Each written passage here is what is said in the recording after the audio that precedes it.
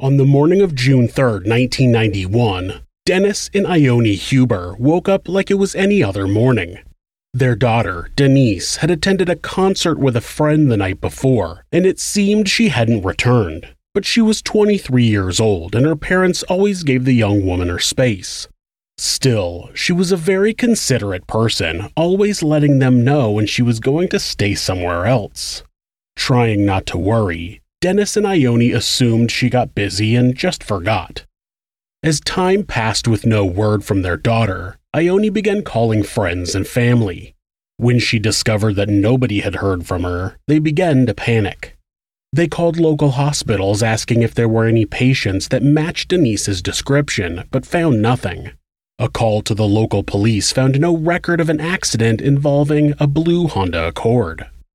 By that evening, with friends and family being no closer to locating Denise, one of her friends went out searching. Tammy Brown was one of Denise's best friends. She was so worried that she got into her car and drove the route that she thought that Denise would have taken. She knew that Denise left the concert and dropped a friend off before heading home. Instead of taking the Pacific Coast Highway to Newport Beach, Tammy thought that Denise would have taken I-405 south, then used Highway 73 to get home. She drove along the interstate, slow enough to scan the side of the road. She was looking for anything that looked like a clue as to where Denise had gone. When she transitioned from the interstate to Highway 73, she didn't get far before she noticed something on the shoulder of the road. Under a large traffic sign directing drivers to either continue south on Highway 73 or take the exit to go onto Highway 55, Tammy saw a silvery blue Honda Accord on the shoulder of the road. The car's hazard lights were just barely flashing and the rear passenger tire was flat. Tammy didn't want to touch the car in the event the police needed it for evidence, so she pulled off of the highway and used a payphone to call Dennis and Ione Huber. She gave them detailed directions to the vehicle and it only took the parents a few minutes to arrive. Their hearts were in their stomachs as they approached the vehicle. It was dark and there was no telling what they might find inside the car. As Dennis opened the driver's door, Ione opened the passenger door at the same time. They looked into their daughter's abandoned car, but there was no sign of her. The reality set in that their daughter was really missing. This is Monsters.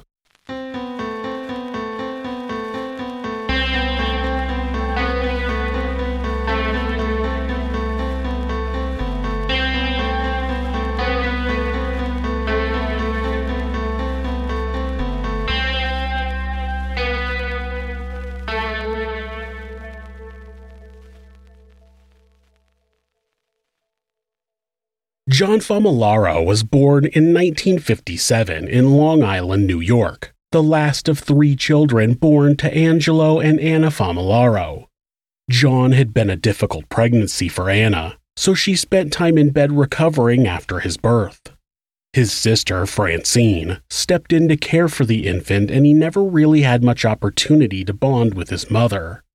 Even after Anna got her strength back, John's care remained in the hands of Francine and his maternal grandmother. Throughout his earliest years, John was sick more often than his siblings. He had frequent colds, chickenpox, measles, frequent headaches, and issues with his colon. When John was still an infant, the family moved across the country to Orange County, California. Angelo took a job selling storm windows and aluminum siding, which he continued to do for 30 years. In 1962, the Famalaros built a 6-bedroom house in Santa Ana. Francine recalled her mother focusing most of her attention on the oldest sibling, George, and neither her mother nor her older brother seemed to have any interest in the 2 younger siblings. George was outgoing, on the debate team, and a talented piano player. When John started attending school, Francine said she took on the role of his protector. He was small and weak, which caused him to attract bullies. At the same time, he was regularly in trouble. He also developed a habit of locking George out of the house, something his mother got angry about, but she didn't make any effort to stop him from continuing to do it. Both George and Francine recalled their mother being overly controlling. Their father let her have the reins in an effort to keep the peace in the household, but Anna was aggressive with her control. She would show up at the kids' Catholic school and tell the nuns exactly how her children should be taught. She kept strict rules that didn't allow the children to bring home any friends. One rule was that the children weren't allowed to whisper to each other. They weren't allowed to have conversations amongst themselves, and Anna would even put one child in the front passenger seat and sit between the other two children in the back on car rides to prevent the children from talking to each other. She would save every piece of paper the kids wanted to throw out so she could go through them and make sure it wasn't important, but she never did, so papers just piled up around the house. Anna was also a strict Catholic who used religion as a punishment more than anything else. The children were taught that they couldn't make any mistakes or they'd go to hell. Anna saw herself as the person who had to make sure their souls were saved. When George was 13 years old, he hinted to his mother that he might want to become a priest, so he was sent to Our Lady Queen of Angels prep school in Los Angeles. This was a school designed to prepare students to become priests. He lasted 2 years, but told his mother that he was no longer interested and she let him quit. But after that, her favoritism began to wane. She claimed that he became a chronic liar after leaving the prep school. If Anna thought that John might be the one to become a priest, it was evident early on that he wasn't headed down that path. He was regularly in trouble at school. He was sent home on multiple occasions, and the nuns were calling home even more often. John was expelled from school in the 4th grade and was enrolled in a boarding school where he only came home on weekends. Family said that John did focus more after he began attending boarding school, and his grades improved. Anna's religious devotion made her completely intolerant of any talk about sex. If one of the children mentioned any subject related to sex, she would become enraged and threaten them with hell. They also weren't allowed to experience anything that had even the slightest sexual reference. Holding hands was the limit in the Famalaro household, and Anna would sit by whenever the children were watching television, ensuring they looked away if anything she deemed dirty appeared on the screen. Unfortunately, completely insulating children from any information about sex doesn't usually come with a positive outcome. At the least, it leaves a young adult in a position to make mistakes that could lead to pregnancy or STDs. At the worst, it leaves a person with a sexual repression that can manifest in less than healthy means. It's not entirely uncommon for a sexual predator to have a history of sexual repression. This seems to be the path that John headed down. As the children grew older, they were also not allowed to explore any type of self-sexualization. Francine said that their mother would hover outside both George and John's rooms, then suddenly barge in to see if she would catch them masturbating. When George began dating, she went as far as hiding in the back of his car during the date, but never caught him doing anything untoward. When George graduated high school and went to Palmer Chiropractic College in Davenport, Iowa, Anna called his girlfriend, Velma Finch, and demanded she stop dating her son. She even threatened to stop paying for his school if he didn't break up with her. After George left, Francine was also itching to get away from her mother.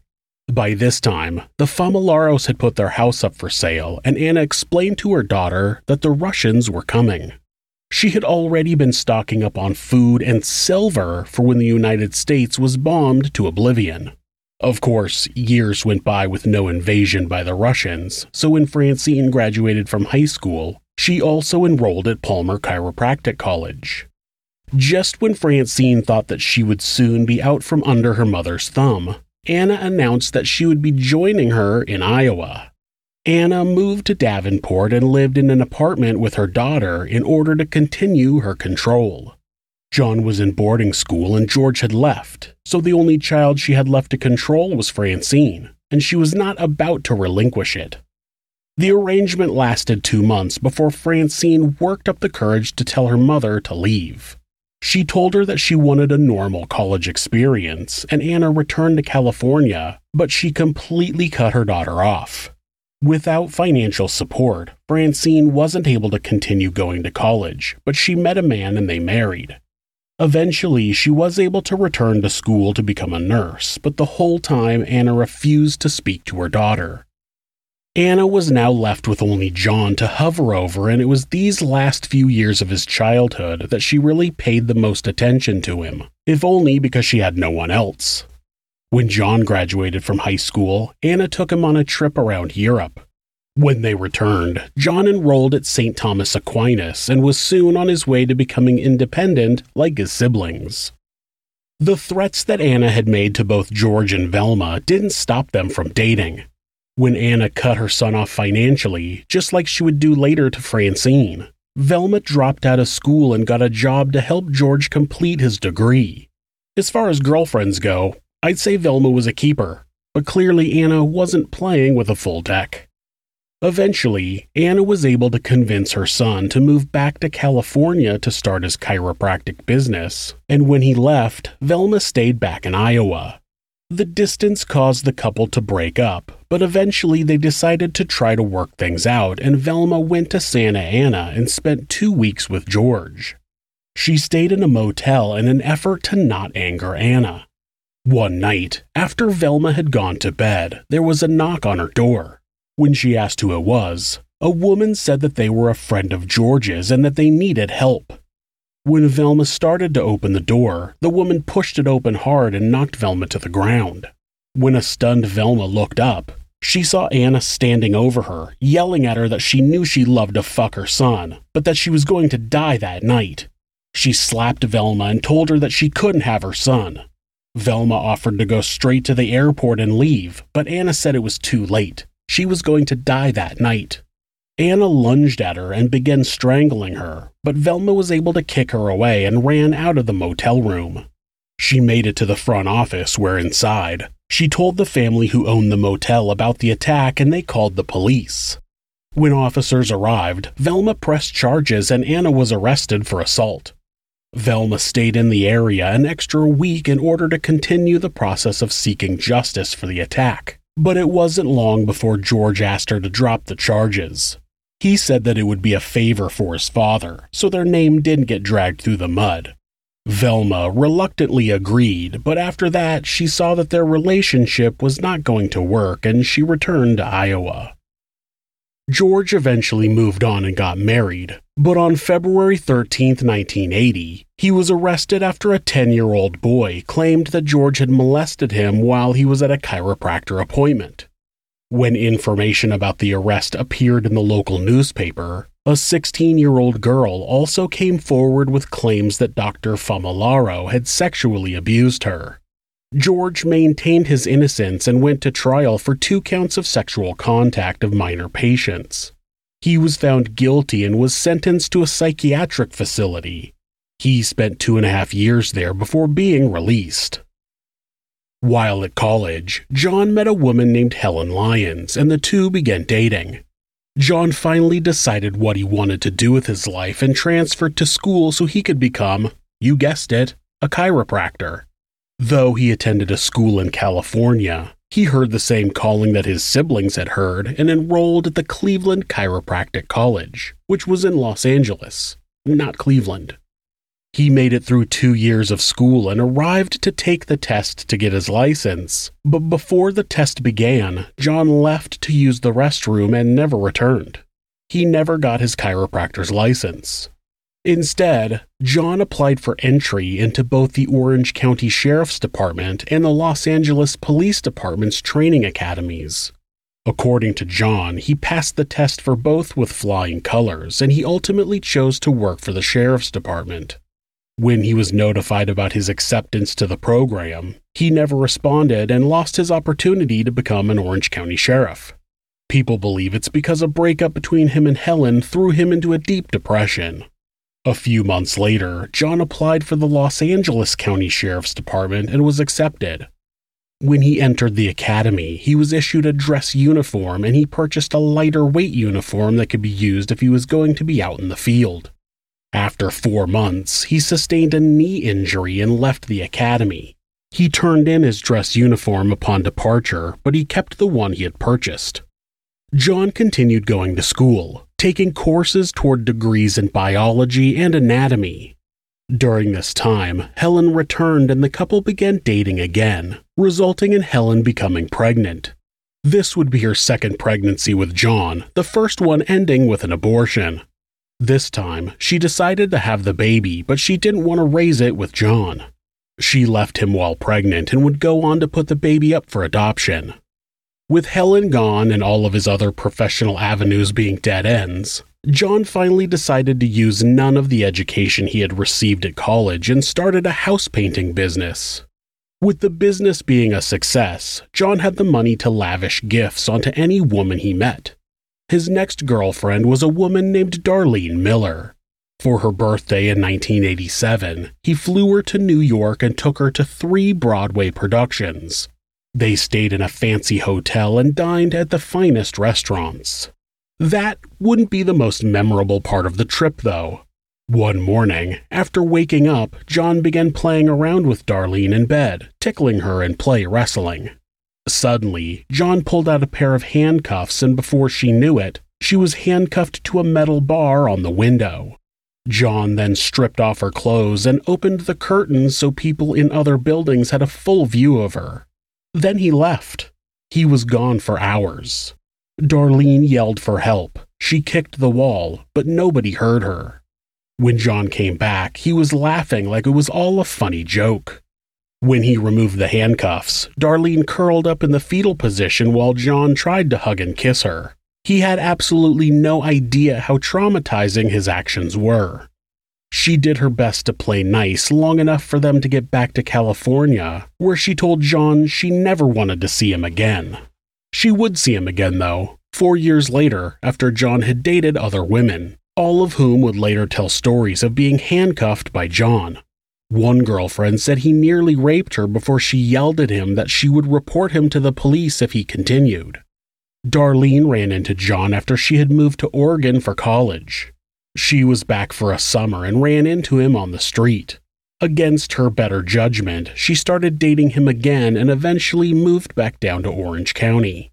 It was then that she noticed John's unusual living arrangements. He rented a warehouse space for his painting business, but he had converted the office area into a living space. She only saw the space a few times, but she said the place was locked up like Fort Knox. Eventually, John asked her to marry him, and she said no.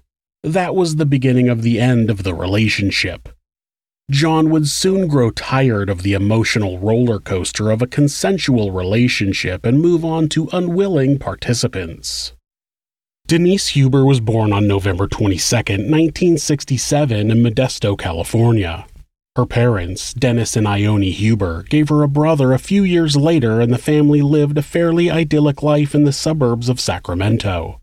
Dennis worked in the pricing department of a Modesto winemaker before taking a position as a mortgage banker with a firm in Sacramento. Ione worked as a substitute teacher. The bank transferred Dennis in 1973, and the family moved to Northridge, just west of Los Angeles in the San Fernando Valley. Like the Famalaros, the Hubers were also deeply religious, but their faith was not used as a weapon by either parent. When Denise was a senior, her father was transferred to an office near Dallas, but Denise stayed in California to finish high school. Once Denise graduated, she attended college in Texas for 2 years before enrolling at Covenant College, a Presbyterian college near Chattanooga, Tennessee. By the time Denise was finishing her education in Tennessee, Dennis got another transfer back to California, which took them to Newport Beach. Denise joined her family back in California, and while she decided what she wanted to do with her life, she worked part-time at a department store while also working part-time as a waitress at the old spaghetti factory. It was at the restaurant where she met both Rob Calvert and Stephen Horrocks. Stephen had purchased 2 tickets to see Morrissey perform at the Forum and had invited Denise to join him. Denise didn't really date at this point in her life. She was interested in hanging out with friends and having fun. She was a huge lover of music, like her brother. They had both taken piano lessons growing up. Though Jeff would go on to play multiple instruments and form a band, Denise had more of a passion for listening to music. Morrissey was one of her favorites, and she gladly accepted the offer. Unfortunately, Steve wasn't able to get the time off from his bartending position at the restaurant, so he offered the other ticket to Rob. Denise told Rob she would pick him up at 7:30 p.m. on the evening of the concert and drive them to the Forum. The couple made their way to the concert and enjoyed hours of music together before heading to a restaurant and bar called El Paso Cantina to have a few drinks and chat about the show. They ran into another friend and visited until last call when they continued their journey home. Denise dropped Rob off at his home at about 2 a.m. and should have made it to her own home in 30 to 40 minutes, but she never arrived. When her car was discovered on Highway 73 the evening of June 3, 1991, Dennis and Ione Hubers filed a missing persons report. At 1 o'clock the following morning, officers were at the site of the abandoned Honda, searching the area for clues to where Denise may have gone. They looked at the flat tire and determined it hadn't been tampered with. It was shredded in a way that indicated a typical blowout. If Denise had been abducted, it must have been a crime of opportunity. They used a canine unit to track Denise's scent, but the dog lost it about 225 feet or 68 meters down the highway. Dennis even brought their own family dog out to the site and tried to get him to find Denise's scent, but they were unsuccessful. Of course, both Rob Calvert and Stephen Horrocks were investigated but were quickly ruled out. Steve went on the news to let people know that there was no way Denise just took off, especially not leaving her car on the side of the highway with a flat tire for some reason. With almost no evidence to guide investigators, the case eventually went cold.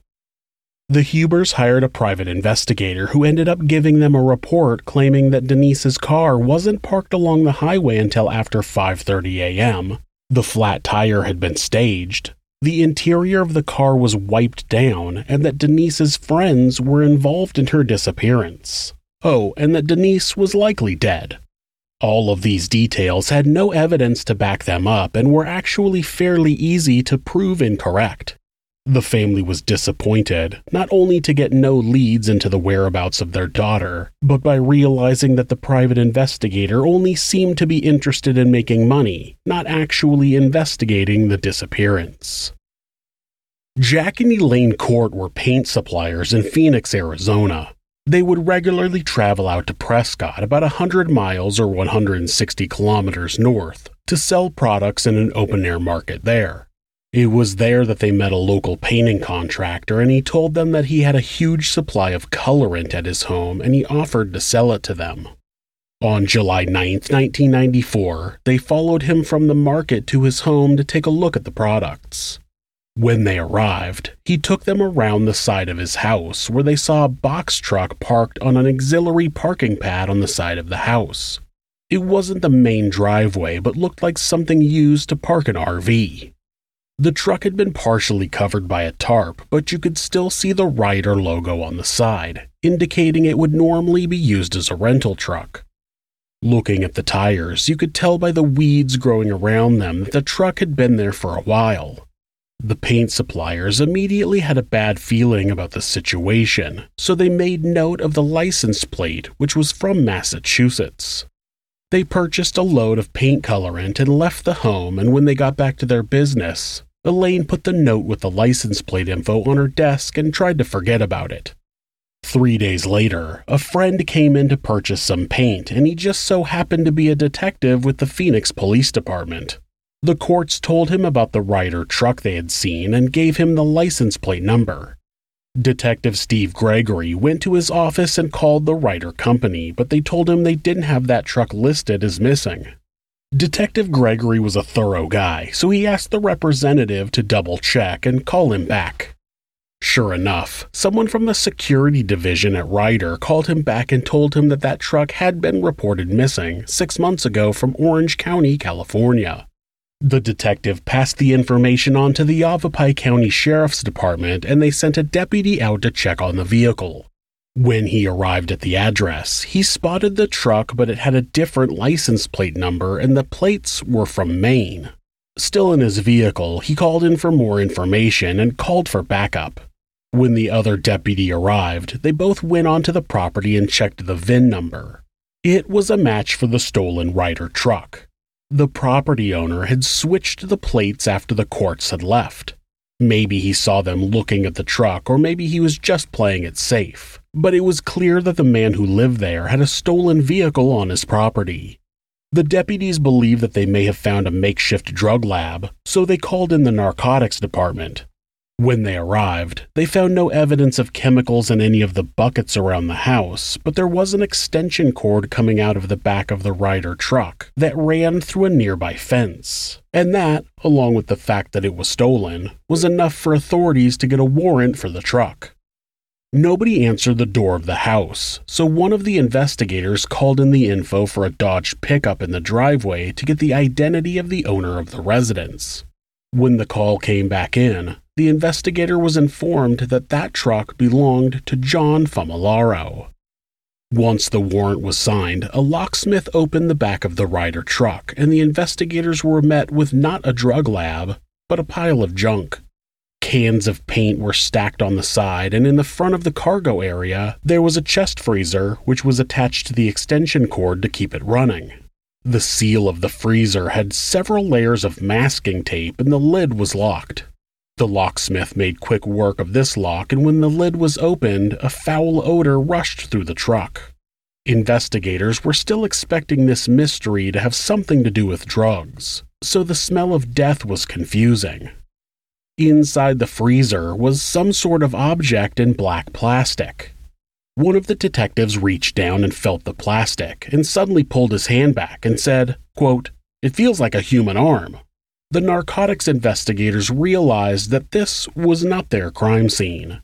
They closed the freezer and called in a homicide. Sheriff's Lieutenant Scott Masher arrived on the scene with other investigators, and when they opened the freezer, they pulled back some plastic until they had uncovered the nude body of a young woman. Nobody knew it yet, but Denise Huber had finally been found. The sheriff's department had the entire truck towed to the Arizona State Crime Lab, where the medical examiner could take the entire freezer in for investigation. There, Dr. Ann Buchholz slowly thawed the body, and after collecting fingerprints, the remains were positively identified to be Denise Huber. The doctor was able to collect a small amount of semen from the body. The skull was crushed, and when it was reconstructed, it was revealed that she had had a white plastic bag put over her head, and then she was beaten with multiple weapons. There were 31 impact points on her skull. The same day that investigators found the body, John and his mother arrived at his home, and John was immediately arrested for auto theft. The extension cord from the truck actually ran to a neighboring house, and it was learned that that house was where John's mother, Anna, lived. They got search warrants for both houses. They didn't find anything of importance in Anna's house, but in a box marked Christmas in John's garage, they found Denise's clothes and shoes. A visual inspection of the shoes showed drag marks on the heels. Also in the box was an empty box for a pair of handcuffs, a pry bar with possible bloodstains on it, and a cloth with bloodstains. They found a second box that was also marked Christmas, and in it was a blood-stained backpack, a claw hammer with spots of blood on it, and a black plastic bag that contained items with Denise's name on them. They found a set of handcuffs, handcuff keys, and Denise's identification. They found receipts for the purchase of the freezer from an Orange County Woolworths just days after Denise's disappearance. They found some of John's clothes with Denise's blood on them, and in his basement they found a police uniform and some sort of dungeon. It seemed he had broken a hole in the cinder block foundation wall, which is extremely stupid on its own. Then he had dug out the earth on the other side to build a storage area that was filled with 1-gallon paint cans. The area would eventually be searched for other bodies, but nothing important would be found in there. The uniform they found was one of the backup uniforms that John had purchased during his short-time training to become a Los Angeles County sheriff. It's been suggested that he used the uniform to impersonate a law enforcement officer so women would let their guard down, but nobody knows for sure. When a detective attempted to interview John, he wouldn't speak to them. During their investigation, they learned that John had operated a house painting business in Orange County, California, not far from where Denise went missing. He rented a commercial space to use for his business, and when the space was searched, they found a large area that had once had blood. The new tenants said there was a big brown puddle in that area when they moved in and they cleaned it up. But when investigators sprayed the area with luminol, it still lit up. Luminol reacts to the proteins in blood and can indicate the presence of blood even after an area has been cleaned. It became clear that John had abducted Denise in the early morning hours of June 3, 1991, and that he had held her for several days, raping her repeatedly. Authorities believe that he killed Denise on or around June 23, 1991, and kept her body in a freezer in his rented commercial space. About 6 months prior to the discovery of the body, John moved with his parents to Prescott, Arizona, and he rented the Ryder van January 28, 1994, used it to transport the freezer to his new home, and just never returned it. When the investigation concluded that Denise had been murdered in Orange County, California, John was moved there to stand trial for first-degree murder. John Famalaro would continue to maintain his innocence, with his public defender pointing out that he was a good Catholic boy. I'm sorry, but there have been enough Catholic pedophiles to prove that that title doesn't really mean anything. Just because you believe in a religion that teaches not to kill or rape or steal, that's not evidence that you're a good person. Fortunately, the mountain of evidence was strong enough for the jury to see the truth. The prosecutor called witnesses to narrow down a specific timeline. He showed the blood evidence in John's previous commercial space and the testimony that the DNA excluded the blood belonging to John, but couldn't be excluded that it belonged to Denise. The receipt of the freezer purchase, the stolen Ryder van, Denise's body and belongings on John's property. Denise's blood was on his clothes that were found in his house. If John hadn't killed Denise, he was a really unlucky guy. The jury knew that that wasn't true, and John Famalaro was convicted of first-degree murder with special circumstances added for kidnapping and sodomy. It was believed that Denise was raped multiple times, but the medical examiner was only able to recover semen from a rectal swab. Due to decomposition, the samples were minor and the investigators weren't able to get a complete DNA profile. Those special circumstances, though, made John eligible for the death penalty, and that's what the jury eventually sentenced him to: death. John filed multiple appeals, as all death row inmates do, but they were all denied. He will either be executed by the state or die in prison. Denise's identification was not the only one found in John's home, though. There were about 10 other women's IDs found in the box with Denise's. Investigators scoured the property and even brought in cadaver dogs, but no other remains were found at the house or underneath it. When the identifications were investigated, they all came back to women who were in fact alive. One was a Phoenix area prostitute who had been picked up by John and taken to a vacant area where he attacked her. She managed to get away and hide in the desert. Unfortunately, Denise was not so lucky. John Famalaro wanted to exert power over women, but continued to fail in his efforts. He decided that he would take a woman by force and exert power that way, which didn't make him a man, it only made him a monster. If you're the victim of domestic abuse, please reach out to someone for help. Talk to your local shelter or call the National Domestic Abuse Hotline at 1-800-799-SAFE. That's 1-800-799-7233. Or you can go to thehotline.org to chat with someone online. This website is set up so that at any time, hitting the escape key twice will take you to a Google search page. That way, if your abuser is nearby, you won't get caught seeking help.